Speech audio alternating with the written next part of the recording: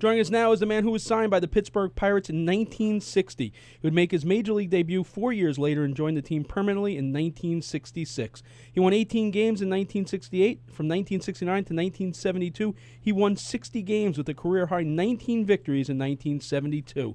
In that season, he made the National League All-Star team and was a runner-up for the National League Cy Young Award. He starred in the 1971 World Series against the Baltimore Orioles, pitching 2 complete game wins, allowing 7 hits and 2 earned runs in 18 innings. It is a pleasure to welcome the man who retired from broadcasting this past week after 60 years with the Pittsburgh Pirates organization as a player and a broadcaster. It is a pleasure to welcome a Pirate for life, Steve Blass. Welcome, Steve. Yeah, good evening. That's quite a resume. Thank you very much. It's all yours. It is quite a resume. You're right. It's interesting because you grew up in a rural town in Connecticut, but somehow you grew up a Cleveland Indians fan. Can you tell us how that happened? Well, yeah, it sounds a little bit like a fable of sorts, but I was the oldest of 5 kids, so I had to kind of initiate my own games. Even when I played Cowboys and Indians, I rooted for the Indians somehow. And it sounds kind of funny, but it carried over to my fascination with the Cleveland Indians. And in 1954, when they won 111 games, had a fabulous season, only to get defeated 4-0 by the New York Giants. I kept a scrapbook of every game they played in rural Connecticut, Falls Village, Connecticut. And, there was no instant news back then, so I had to wait, maybe a day or two before I got the previous game that the Indians played, but I kept it, and I still have a scrapbook of every game they played, to the point where I could name you their starting lineup right now. Wow. But we haven't got time for that. But, I was obsessed with the Indians to the point where the first car I ever bought was a Pontiac, because there was Chief Pontiac. Wow. So if you like the 1954 Indians and you want to be a pitcher, which of their pitchers did you most like? Was your favorite pitcher? Well, my all-time hero was Herb Score. He was just coming up through the Indians chain, and of course they had the big 3, Wynn, Lemon, and Garcia, who were 20-game winners in 1954. But Herb Score fascinated me because he was such a fireball. He was a power guy. So he was my man. So if I'm not mistaken, I believe that you actually got a chance to pitch against Herb Score when Herb was trying to make his comeback in the minors. Is that correct? That's correct, and that was really weird because he was, after he got injured by a line drive off the bat of Gil McDougall by the Yankees, which kind of, stopped his career in a sense.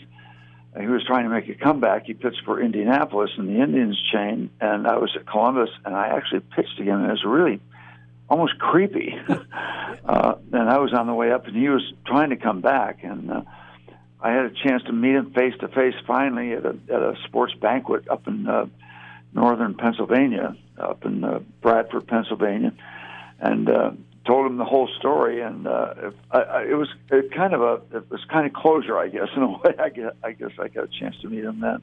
That's got to be pretty cool, the guy you grew up idolizing, to actually get a chance to pitch a professional game against him. I have to imagine that's got to be right up there in a lot of your thrills over your career.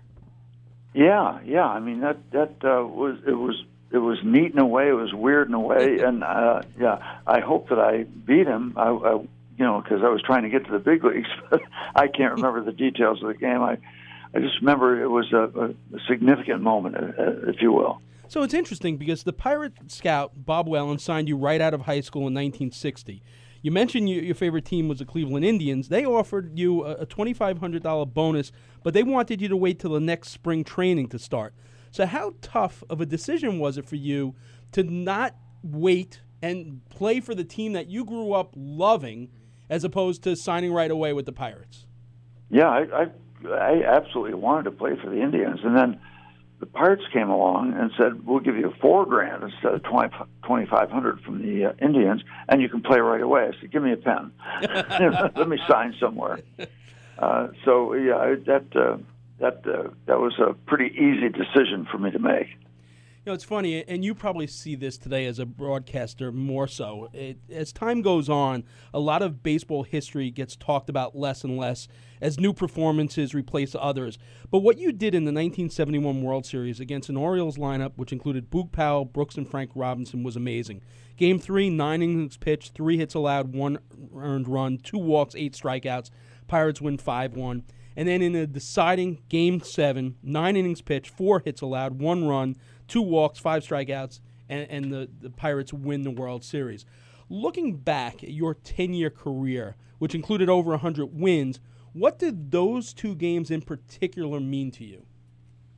Well, they defined something that I still live with today. I mean, if you're going to get hot and have 2 good games, why not have them in October? So it's something that I kind of hang my hat on, if you will. I had a good career, solid career. 100 wins is good. Yeah. But when you can top that with a couple games in the World Series against what was a tremendous team that the Orioles had, it's something that has lasted. I have a buddy who tells me, "You've made a great living on 2 World Series games in October." And I said, "Well, you're pretty much right." But the great thing was that the Orioles had won 100 games again. They were defending world champions, and they were on a 15 or 16 game winning streak by the time we got to Game 3 in the World Series. So best of 4 or 7 World Series, you cannot win. You cannot go down 3-0 and win. And so I had the game of my life, which I thought in Game 3. When Bob Moose started Game 6, there was nobody in Pittsburgh rooting harder for him than I was, because I had my moment in the sun. And after the last out, Danny Murtaugh looked at me and said, our manager, and said, "Tag, you're it." So, wow. And I knew if it went 7, I was going to pitch the 7th game. But I can't say it came out of the woodwork, but it came after really getting beat up in the playoffs by the Giants. I started 2 games and it didn't go well. Right. And the reason I think it didn't go well, I had never pitched in postseason before. And I thought I had to elevate my game and be kind of a power guy and a better pitcher, and that's a trap. And so the Giants kind of worked me over, and that's why I didn't get to pitch in the series until Game 3. But by that time, I kind of had a little meeting with myself and said, well, you're not that kind of pitcher. Go back to being the kind of pitcher that got you to the big leagues and made you successful. So that was an important meeting for me to have with myself, and I finally listened. And had a great game in Game 3, and then of course Game 4 was even more significant. But having 2 games like that in the World Series and being on the mound for the 7th game, that's something you not only hang your hat on, but something that has stayed with me for all these years. Phenomenal outings, those 2 games. You played with 2 of the guys who, by all accounts, were 2 of the greatest teammates in the games, in Willie Stargell and Roberto Clemente. What can you tell our younger listeners about those 2 legends and what it was like to be teammates with them? Well, it was. I don't want to make it more emphatic than it was, but to have the honor of being a teammate of Roberto Clemente, who is one of the great players in Major League history and also one of the great humanitarians in baseball history, was an honor. And when you go back and try to connect things, how planets align. I'm a small kid from a small town in Connecticut. Clemente is from Carolina, Puerto Rico. What's the chances of us crossing paths? But it happened, and I'm so grateful that it did, because you learn a lot about a player like that, because everybody in the major leagues is a great player, but there aren't too many Roberto Clementes, who kind of was a notch above all of us in terms of the fact that he had such an awareness of the world around him, not the world of baseball, but the world around him, and it was great. Stargell and I came up through the minor leagues together. And that was great, because I knew him from the time we both signed. And and then Bill Mazeroski. So you've got a 3-headed mechanism in that year, a black guy, a white guy, and a Latino, who are not, they don't make you win, but they make you aware of what it is to be a champion. those three guys. And there was even a book written about that, the team that changed baseball, the 71 Pirates. So to be a part of all that was fabulous. And to watch Clemente every day. I mean, he had the ability to take a 10-year Major League veteran and turn him into a 10-year-old kid. You didn't want to take your eyes off him. Just fascinating person to watch. He played the outfield like it was choreographed. Yeah. Steve, this is A.J. Card. You were around the Pirates for 60 years. You broadcast for 30-something years. The game's changed a lot since you played with Willie Stargell, with Roberto Clemente. What do you see, and now that you've retired, as the biggest change that you say is for the better, and what's some of the things the biggest change you say is for the worse? Well, first of all, I've had 60 great years, so I don't want to. I want to be critical of the hand that fed me. But the thing that concerns me, and we are in a world of numbers, we are in a world of analytics. That I hope that they don't devour our game. Our game is a lot about the stories and the legacies and the great players. So the numbers are and the analytics are very strong right now, and the changes in the rules, some of which I don't believe had to be changed, like the rule with home plate. You used to be, if you have the ball, you can block home plate. If you don't, you can't. Now it's so blurred. I don't know if everybody really comprehends what they're trying to convey. I know they're trying to convey a protection of a catcher who might be vulnerable. But they changed the rule because Buster Posey got hurt. For 100 years, catchers were getting bowled over, and they didn't change the rule. In fact, the way we grew up, one of the fascinating things was to see a catcher get bowled over and hold the ball up, and have so the umpire could see I've still got the ball. I didn't think that needed to be changed. I thought it was quite simple. The fact that infielders, you can't break up a double play. Well, if you get to the major leagues as a middle infielder, you should know how to get out of the way. So I hope that the numbers and analytics don't devour the game, because it seems like they're heading in a direction where it's almost going to be sterilized. I mean, where are our stories going to be? So, but on the other hand, the game is so good; it has survived successfully when so much has been thrown against it. I think the game is going to be fine. I just am a little concerned about the analytics controlling more so than the stories we're going to be able to live with. It's interesting you say that about the stories, because you're right. When you watch a broadcast, sometimes on ESPN, instead of telling a story, let's say A-Rod, because he's there. Instead of A-Rod conveying a story about his playing days, we're going to hear how this guy, hits 90% to right field, and the shift and the different analytics. Because of the Major League Baseball package and Sirius XM radio, we get a chance to hear Pirates broadcasts. And you tell a story that I was listening to one night, and it was just a great story, which, if we would jam with the analytics, it might not have gotten out. So can you tell us a story about one time where you were in a bases-loaded jam, and your catcher, Manny Sanguillen, walks out to the mound and asks you, could you share that story with us? Great story. Yeah. I mean, this is his first catching assignment in the big leagues, like in the late 69 or 68. I've got the bases loaded, nobody out, in the bottom of the first inning against the Cubs. The bases loaded, nobody out, and Ernie Banks is coming up, Hall of Famer, 500 home runs, and Manny comes out, lifts his mask, he got a big smile on his face, and says, "Oh, and then he goes back. That's it. That's the conference. And the next pitch I throw, Ernie hits it into Lake Michigan. So I guess at that point I did know.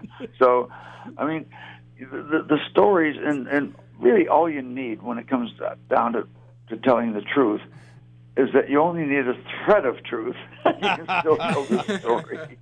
But baseball is so wonderful about the stories and the characters, and you don't want to lose that. I mean, you can't let it get in the way of the ball game.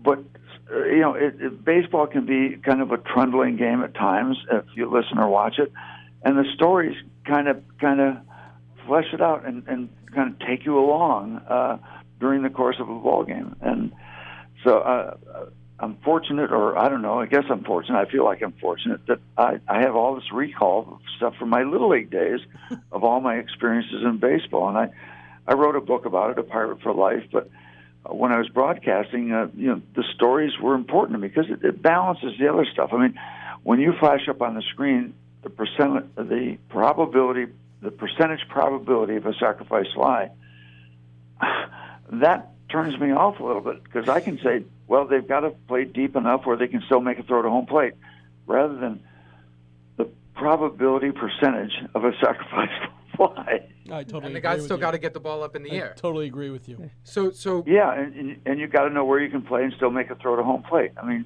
you can say that very quickly without, well, wait a minute, what are they talking about? Your probability percentage, or that had a probability percentage of hit of 81% of being hit or an out, or the numbers are important in this day and age.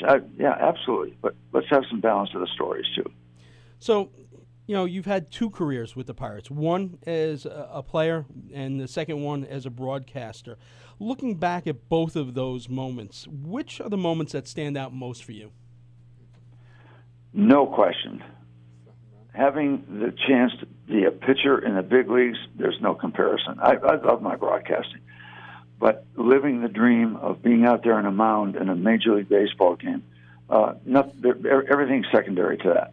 Everything is secondary to that opportunity to find out if you're good enough to get a Henry Aaron out, a Willie Mays out, beat a Bob Gibson, which didn't happen very often, beat a Tom Seaver, which didn't happen very often. But I had the opportunity to find out if I was good enough to do that. And, to not allow a hitter every once through in a the while, eighth inning of Game 7, to not allow a hitter through the eighth inning. Yeah, it's pretty oh my amazing. goodness. So, lastly, as a player and a broadcaster, you've played and watched for some great Pirate managers, Danny Murtaugh, Bill Verdon, Jim Leyland, and Clint Hurdle. Clint Hurdle is one of the names we're hearing mentioned a lot here in New York. He's got some ties to the Mets. He played here as a possible replacement for the fired Mickey Callaway. What can you tell our audience about Clint's strong points and why he would make a good manager for the Mets if they went that direction? Well, the Clint Hurdle is a baseball lifer, so yeah, I think he would be an excellent choice. I mean, he's played in the major leagues, he's managed in the major leagues, he's been on a team that had an incredible run in Colorado. He had a good run for 3 years in our playoff years in Pittsburgh. He's great in the community. I've been with him and heard him speak not just about baseball, about life and philosophy. I think that he would make an outstanding manager in New York. Yeah, he is the connect. He gets it. Clint Hurdle gets it. And everybody said, "Well, what happened in Pittsburgh?" Well, our pitching blew up. Our pitching was going to be strength this year, and so managers get hired to get fired, and so he is available now. And if the Mets hired Clint Hurdle, I think they would be better off for it. Interestingly enough, the end of your broadcasting career was pretty amazing. What the Pirates did for you, the mayor in Pittsburgh, named it Steve Blass Day. And then I was floored by this. I couldn't believe that it had not existed yet. On the night the Pirates held for you, honoring your 60 years with the Pirates organization, the team announced that it will be establishing a Pirates Hall of Fame and that you will be a member of the 2020 inaugural class in recognition of your dedication to the organization.